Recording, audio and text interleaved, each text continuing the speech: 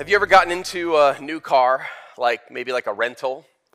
And when you first get into it, like you're checking out like where things are located, right? Like where the little knobs are, where's the cruise button, where's the like turn on the radio button, and you kind of get your bearings, and then you actually start driving, and you kind of lock back into the car you're used to.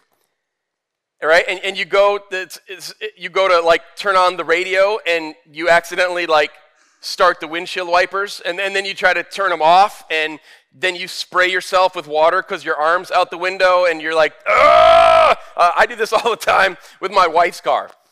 We got a new car a couple of years ago, well, new to us at least, and my car had the left side of the steering wheel was where you hit cruise, okay? And you push the button up to set the cruise. My wife's car, the left side of the steering wheel button is to turn the radio on. And it would drive me crazy because I didn't drive her car very often, so whenever I would get in her car, we'd start driving somewhere, and I would get it set to just the right speed, you know? That like sweet spot where you're going to be faster than everybody, but the cops hopefully won't pull you over. And I would go to push the button to set the cruise at that perfect speed, and the stinking radio would turn on. And I'd be like all of a sudden decelerating, and the car that I just passed, I'm now getting passed by, and then I've got to speed up again and pass them looking like a weirdo, and then somehow set the cruise. Like, all of us understand that sometimes when we fall into rhythms and habits, ways of living that we're used to, it can be really hard to kind of reset, to relearn new habits. Now, I think this is especially true the older we get, but it's true for all of us. This is actually why this study that we've been doing in 1 Peter actually has some real promise and value for us, because Peter's actually writing to these new Christians who have been scattered throughout the Roman Empire to actually know how to engage with some new learning. It takes work to do things differently. In fact, N.T. Wright talked a little bit about this. Let me read you a quote. He said, "This was true in the first century, and it's increasingly so in the 21st. He said, "But it's not easy for Western Christians faced with this shift to unlearn habits and learn the necessary new ones. We're not as used, as many Christians have had to be, to treading the fine line between sinking without trace into the surrounding culture on the one hand, and adopting a standoffish, holier-than-thou approach on the other. How does a Christian behave when surrounded by a world that doesn't understand what we're about and is potentially hostile?"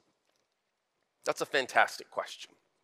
How does the Christian behave when surrounded by a world that doesn't understand what we're about and is potentially hostile? And that's the question that Peter's actually been helping to answer for these Christians that he has pastored and loves and cares for, that have now been exiled into different places around the Roman Empire. Do you remember last week, Dr. Burge shared with us this map?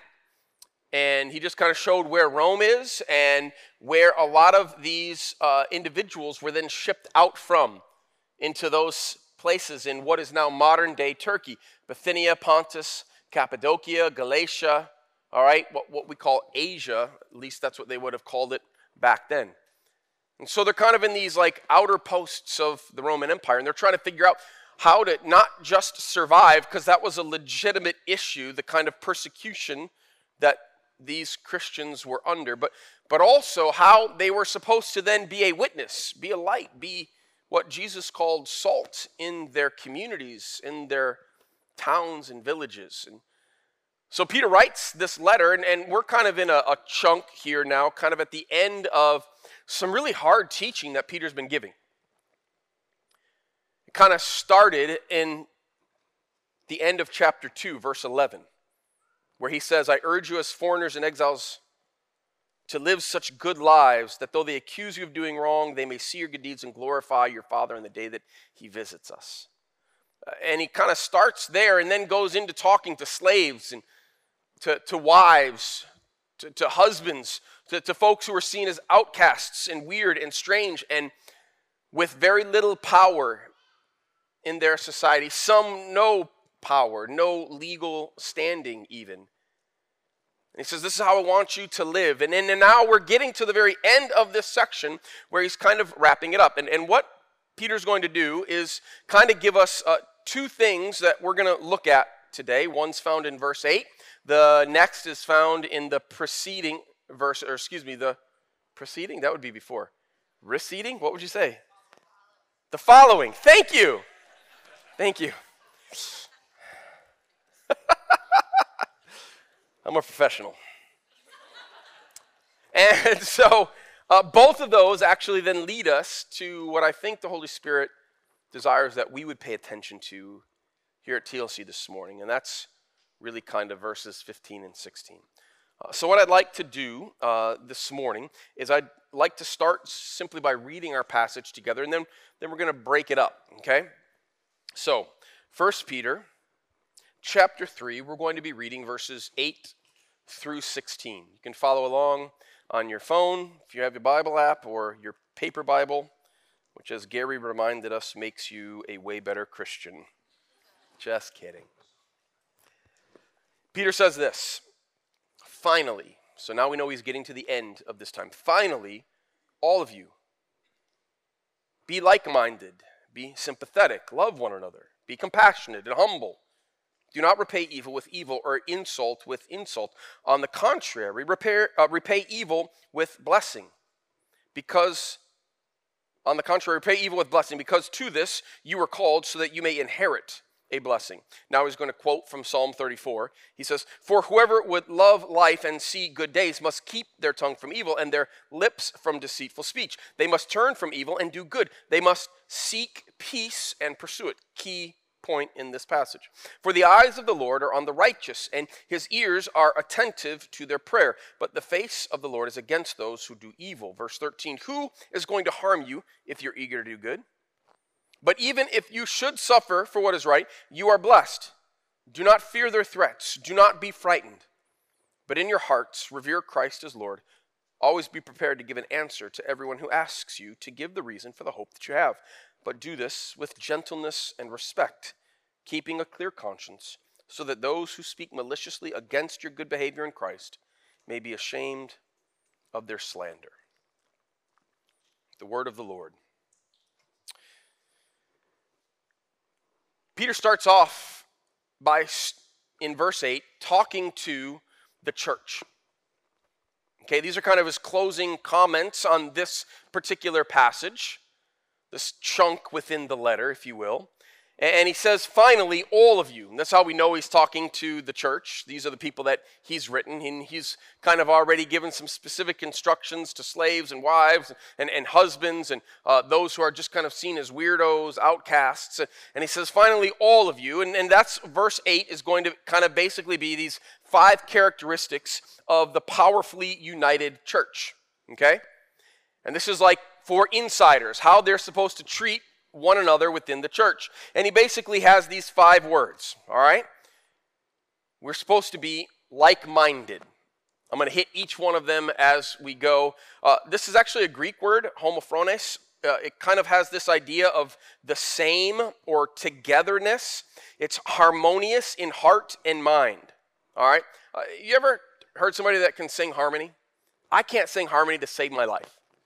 All right, give me a melody, I can kind of sing along with it, not very well, but I can keep up. Those that can harmonize though, there's something that's really beautiful about that. I remember the first time that I went to Brenda's house when we were dating, and all of her brothers are musical, and she had 3 of her 4 brothers that were home at the same time. It was for Thanksgiving, and within 10 minutes of us being there, and they're hugging and saying hi, and da-da-da-da, they sat down at the piano. Her brother started to play the piano, play some hymns, and she and her other 2 brothers gathered around him, and they literally started singing 4-part harmony.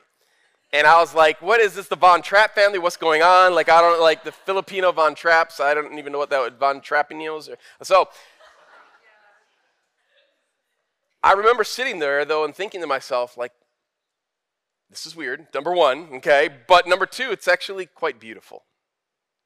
There's something that's pretty cool about four people singing different notes, but for the same song, for the same reason, going in the same direction.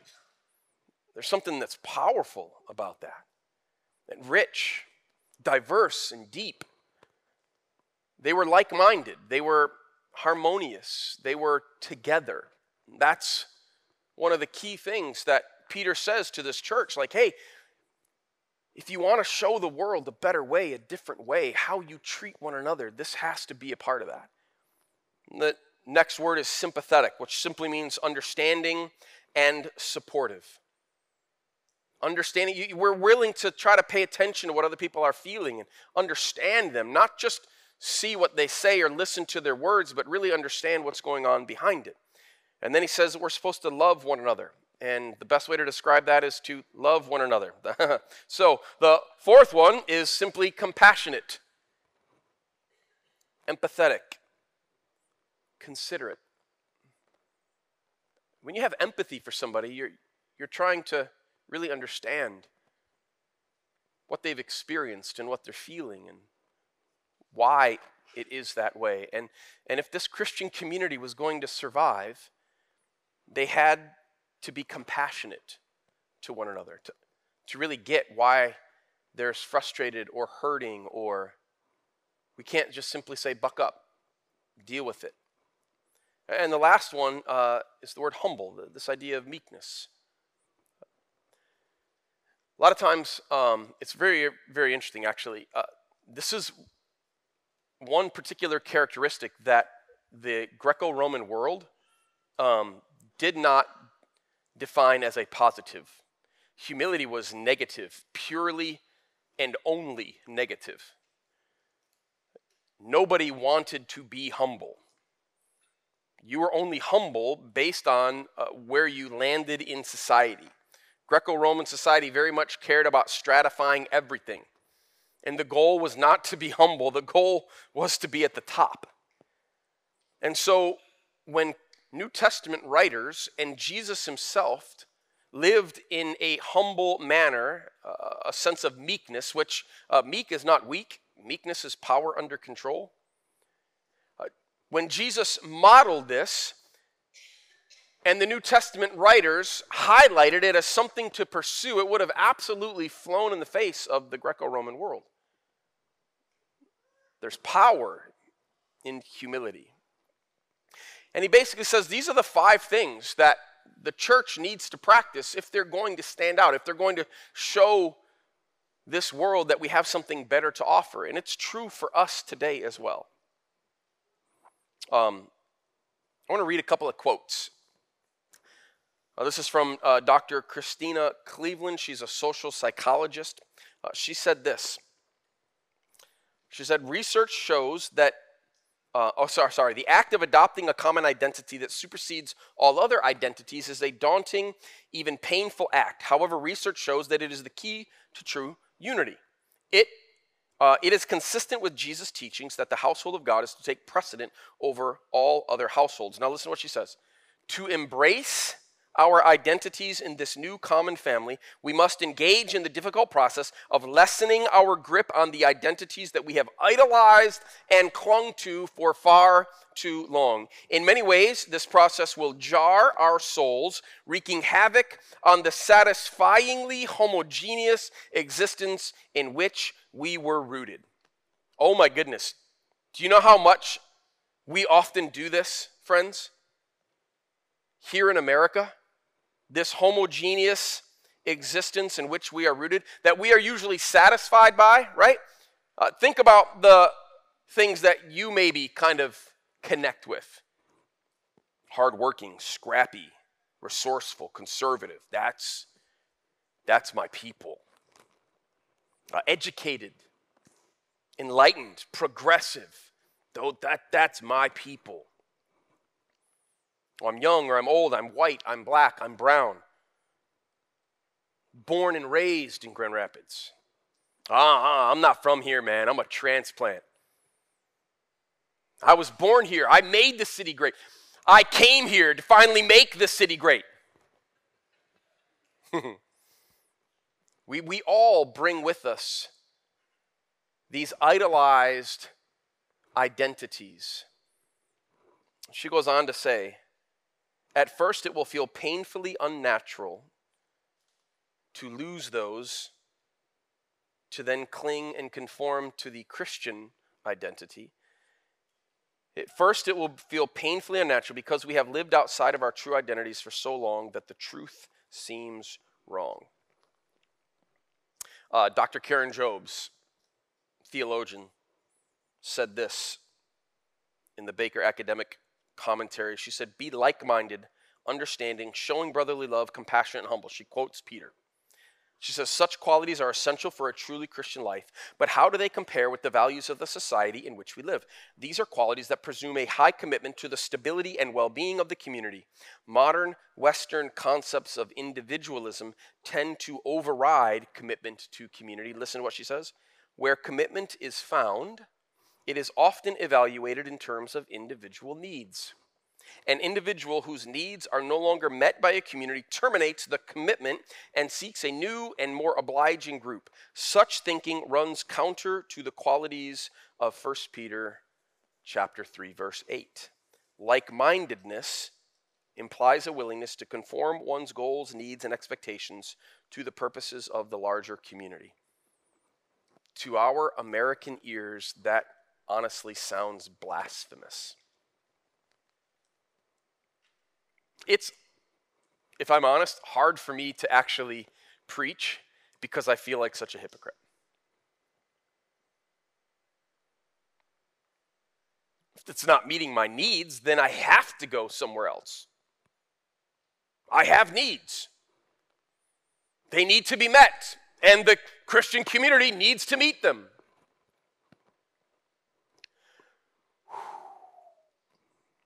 The only one that's ever going to truly meet our needs is God himself. And while I do believe that the Christian community is intended to help meet our needs, way too often we mistake needs for wants, desires, preferences. And in a community like GR, we've got lots and lots of different options. And so way too quick, we run to the next thing simply because it's what we hope, desire, are longing for, rather than saying, I'm willing to step in even when I don't love it and sacrifice my own desires for the sake of the community. It was easier for Peter to write this to folks that didn't have another option. Way harder for us today to look at this and say, man, that's actually a real powerful calling that God is placing on my life. And I get it, man. I'm the dude with the microphone, right? I'll tell you, I've wrestled with this. As the lead pastor of this church, I have a responsibility and a privilege to try to listen to God's voice for the direction that he's calling us to go. I don't do this all by myself. There's a staff that we work together to discern. We've got a leadership team that holds us accountable to that, where we discern together. But I recognize I have a larger voice than probably any other single person. And I feel the weight of that, to be honest. If I'm going to say to you, listen to the word of God, and let's collectively be like-minded, loving one another, living harmoniously with each other, right? Compassionate, sympathetic, humble. Then first and foremost, I've got to live that too. And I don't always do it perfectly. Okay, strike that. I never do it perfectly. I fall short of that way too often. And I also recognize the reality that in many ways I have the privilege and responsibility of kind of being the tip of the spear in the direction that we point. I'm not the only voice, but I get that I have a loud voice. And so when we say we think this is where God's calling us, we think this is why God has assembled us, we think this is where God's asking us to go. I get that there are some that are like, man, I don't know that that's how I would want to do it. I don't know that that's exactly the direction I would want to go. And yet, God's called me to this place. And my pastor is standing up there and he's saying this, but he's also saying I'm supposed to be like-minded. How does that work? I don't know, man. It's hard. Just being real. And you're going to have to fight against most of the American inclinations that you and I have been raised with to say, you know what? I'm willing to set aside my preferences, desires at times to be a part of this community because I believe that when I am these things that Peter has called us to, not Peter, but God, the Spirit, that God's going to do something powerful and amazing through my sacrifice, that life is actually found not when I'm getting my way all the time, but actually when I'm laying my life down. And everything that I'm saying to you, I sure as heck had better be saying to myself in a mirror as well. So I get what this means for the community that Peter was writing to, and I get what this means for our community as well. And I'm simply telling you that I'm going to do my best to try to be these 5 things. And the staff is doing that as well, and our leadership team is doing that as well. Because we know that we have a responsibility to make Grand Rapids as it is in heaven. That's what we're going after. Okay, so there's a second piece here now, and it's really Peter's going to change what he's talking about from the community, where he gives them these 5 words of how we're supposed to respond, to then how we're supposed to interact with those outside. This is verses 9 through 14. So let me read those again for us. He says, do not repay evil with evil or insult with insult. On the contrary, repay evil with blessing, because to this you were called, so that you may inherit a blessing. For whoever would love life and see good days must keep their tongue from evil and their lips from deceitful speech. They must turn from evil and do good. So talk good, do good. And then he says, seek peace and pursue it. For the eyes of the Lord are on the righteous, and his ears are attentive to their prayer. But the face of the Lord is against those who do evil. Who is going to harm you if you're eager to do good? But even if you should suffer for what is right, you are blessed. And then he quotes Isaiah chapter 8, verses 12 through 13. He says, do not fear their threats. Do not be frightened. Now, why does he say this? We have to remember how he started all of this. And we're going to get there in just a second. But have you ever been with a little kid who's not getting their way? And they get mad at you, and so like they'll like hit you or try to like call you names, okay? What do you do in response? Well, you hit them back, of course. How dare you, little punk? How dare you, right? You called me a name. Watch what I can say to you. No, of course we don't do that, do we? No, we don't. And Peter assumes that they're not going to do that. Don't repay evil with evil. Why? Well, the reason I don't do it to a little kid is because I'm the parent. I'm the one with real power. I'm the one who's secure in who I am. And Peter is trying to tell these followers of Jesus, this church, who they really are. That's what he does back in chapter 2. He's like, look, I know that the world sees you as slaves. I know that the world sees you as wives of little power and Christian husbands who are supposed to care for their wives in some of the most intimate spaces, in spite of the fact that the rest of society thinks you're an idiot for doing that. He's like, look, you guys are strange. You're weird. You don't fit in. That's what the world thinks of you. The world thinks you have little power, that you're poor and weak. But he's already reminded them who they actually are. They're not just a little kid trading blows or unkind words. They are, as he says in 1 Peter 2:9, a chosen people, right? A royal priesthood, a holy nation, God's special possession. That's who they really were, which meant that they were coming from a place of power and security. It didn't matter what everybody else thought of them. That's why he can say, look, if somebody repays you or gives you evil, don't repay them with evil. I can remember when Kingston, he's my third boy. I got look at that. Kai Max, when Kai was about this age, maybe a little bit younger, if he got mad at us, he didn't hit us, but he would say some things. The first thing that he would say if we didn't give him what he wanted is he would say, "You're not doing good. You're not doing good." That was his way of saying, like, you're not giving me what I want. And if he still didn't get it and he actually got more angry, all right, then he would bring out the nuclear weapons, all right? He would go from you not doing good to you not my best friend. You not my best friend. You not coming to my birthday party. That's what he would say. And he would say it all the time. It was the best. We thought it was hilarious. You not my best friend. You not coming to my birthday party. That to him was like the worst thing you could possibly say, right? Not allowed to come to his birthday party. Little did he know we're the ones throwing it for him, but that's okay.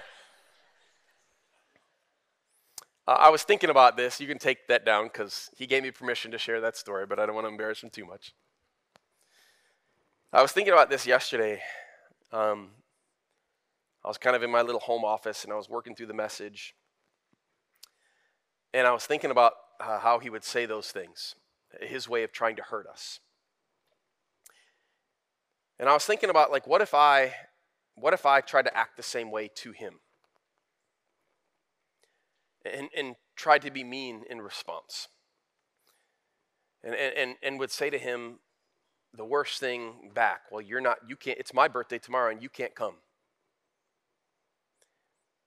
And thinking of my little 2-year-old, 3-year-old son and his heart just being broken. Trying to hurt him the same way that he was trying to hurt me. And it was, I mean, it's kind of a dumb thing, but I'm sitting there in my home office and I start like tearing up, thinking about, like, what if I did that to him? Like thinking about breaking my son's heart, this kid that I love. He's coming at me what he thinks from a place of power, using all that he can to try to hurt me. But really, I know who I am. I know my identity. I'm actually in the place of power. I'm chosen by God, a royal priesthood, a holy nation. That's what Peter's saying to them. You're in a place of power, even though the world doesn't see it that way. You are. And as I started to, like, literally think about that and kind of hurt in my heart and tears are coming to my eyes, it felt like Jesus said, yeah, you finally get it. You finally get it. This is how I want you to feel to the outside world. The outside world that might ridicule you, that might physically hurt you, that might tell you that you're stupid for believing what you believe, for living the way that you live, that might call you unloving, that might say that you're this thing or another, that's going to put you down, put you in a corner, try to tell you that you're irrelevant and powerless. When they do that, do you hurt for them? Do you feel so deeply for not wanting to break their heart that you're willing to simply take the abuse and instead of repaying evil for evil, rather offer a blessing in response? You see, friends, when we live as a Christian community that's unified, in harmony, really sympathetic for one another, compassionate, loving one another, humble with one another, an outside world sees that. They see how we treat each other. They see how we treat our wounded. They see how we lock arms and love one another in spite of our flaws. And they also see how we respond when we're beaten, when we're hurt, when we're put down, when we're shoved to the side. Do we respond in like? Do we repay evil with evil, or do we repay evil with blessings? When we repay evil with blessings, the world stands up and takes notice. And that's what brings us to verse 15. But in your hearts, revere Christ as Lord. Always be prepared to give an answer to everyone who asks you to give the reason for the hope that you have. we have to be prepared. When we live this way, friends, finally our reward begins to come. Yes, our reward is that one day Christ will show that he truly is King, in control, God Almighty, and we are his children. That has been declared as true. It will happen. It may not happen when you want it to, though. In the meantime, the reason that we repay evil with blessings is so that we will have the opportunity to tell other people about the hope that we found. When we live that way, people are like, yo, what is up with you? Now, maybe the person who's like trying to cancel you, trying to push you to the side, verbally attacking you, possibly even physically attacking you, maybe that person won't be the first to ask, but other people around will. What's up with you? Why are you're different? And then we have a chance to say, yeah, it's because of Jesus. Like he's done something in my life. I found freedom and forgiveness in a way that I never had before. This is why Peter actually says you don't need to be afraid. When he quotes from Isaiah chapter 8, don't fear their threats.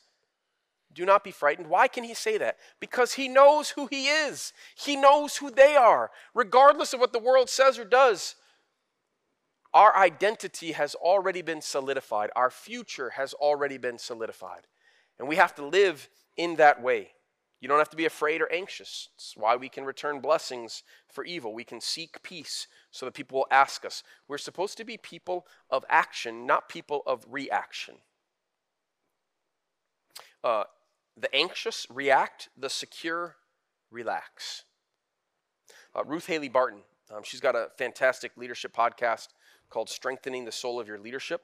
I was listening to her podcast the other day, and she said this: Jesus is not anxious. And it reminded me of something that Dallas Willard once said when he was asked, tell me, how would you describe Jesus in one word? And Dallas Willard said, Jesus is relaxed. Jesus is relaxed. This is Psalm 23. The Lord is my shepherd. I lack nothing. Oh, isn't that so beautiful? The Lord is my shepherd. If God is your God, then there is nothing you need that you lack.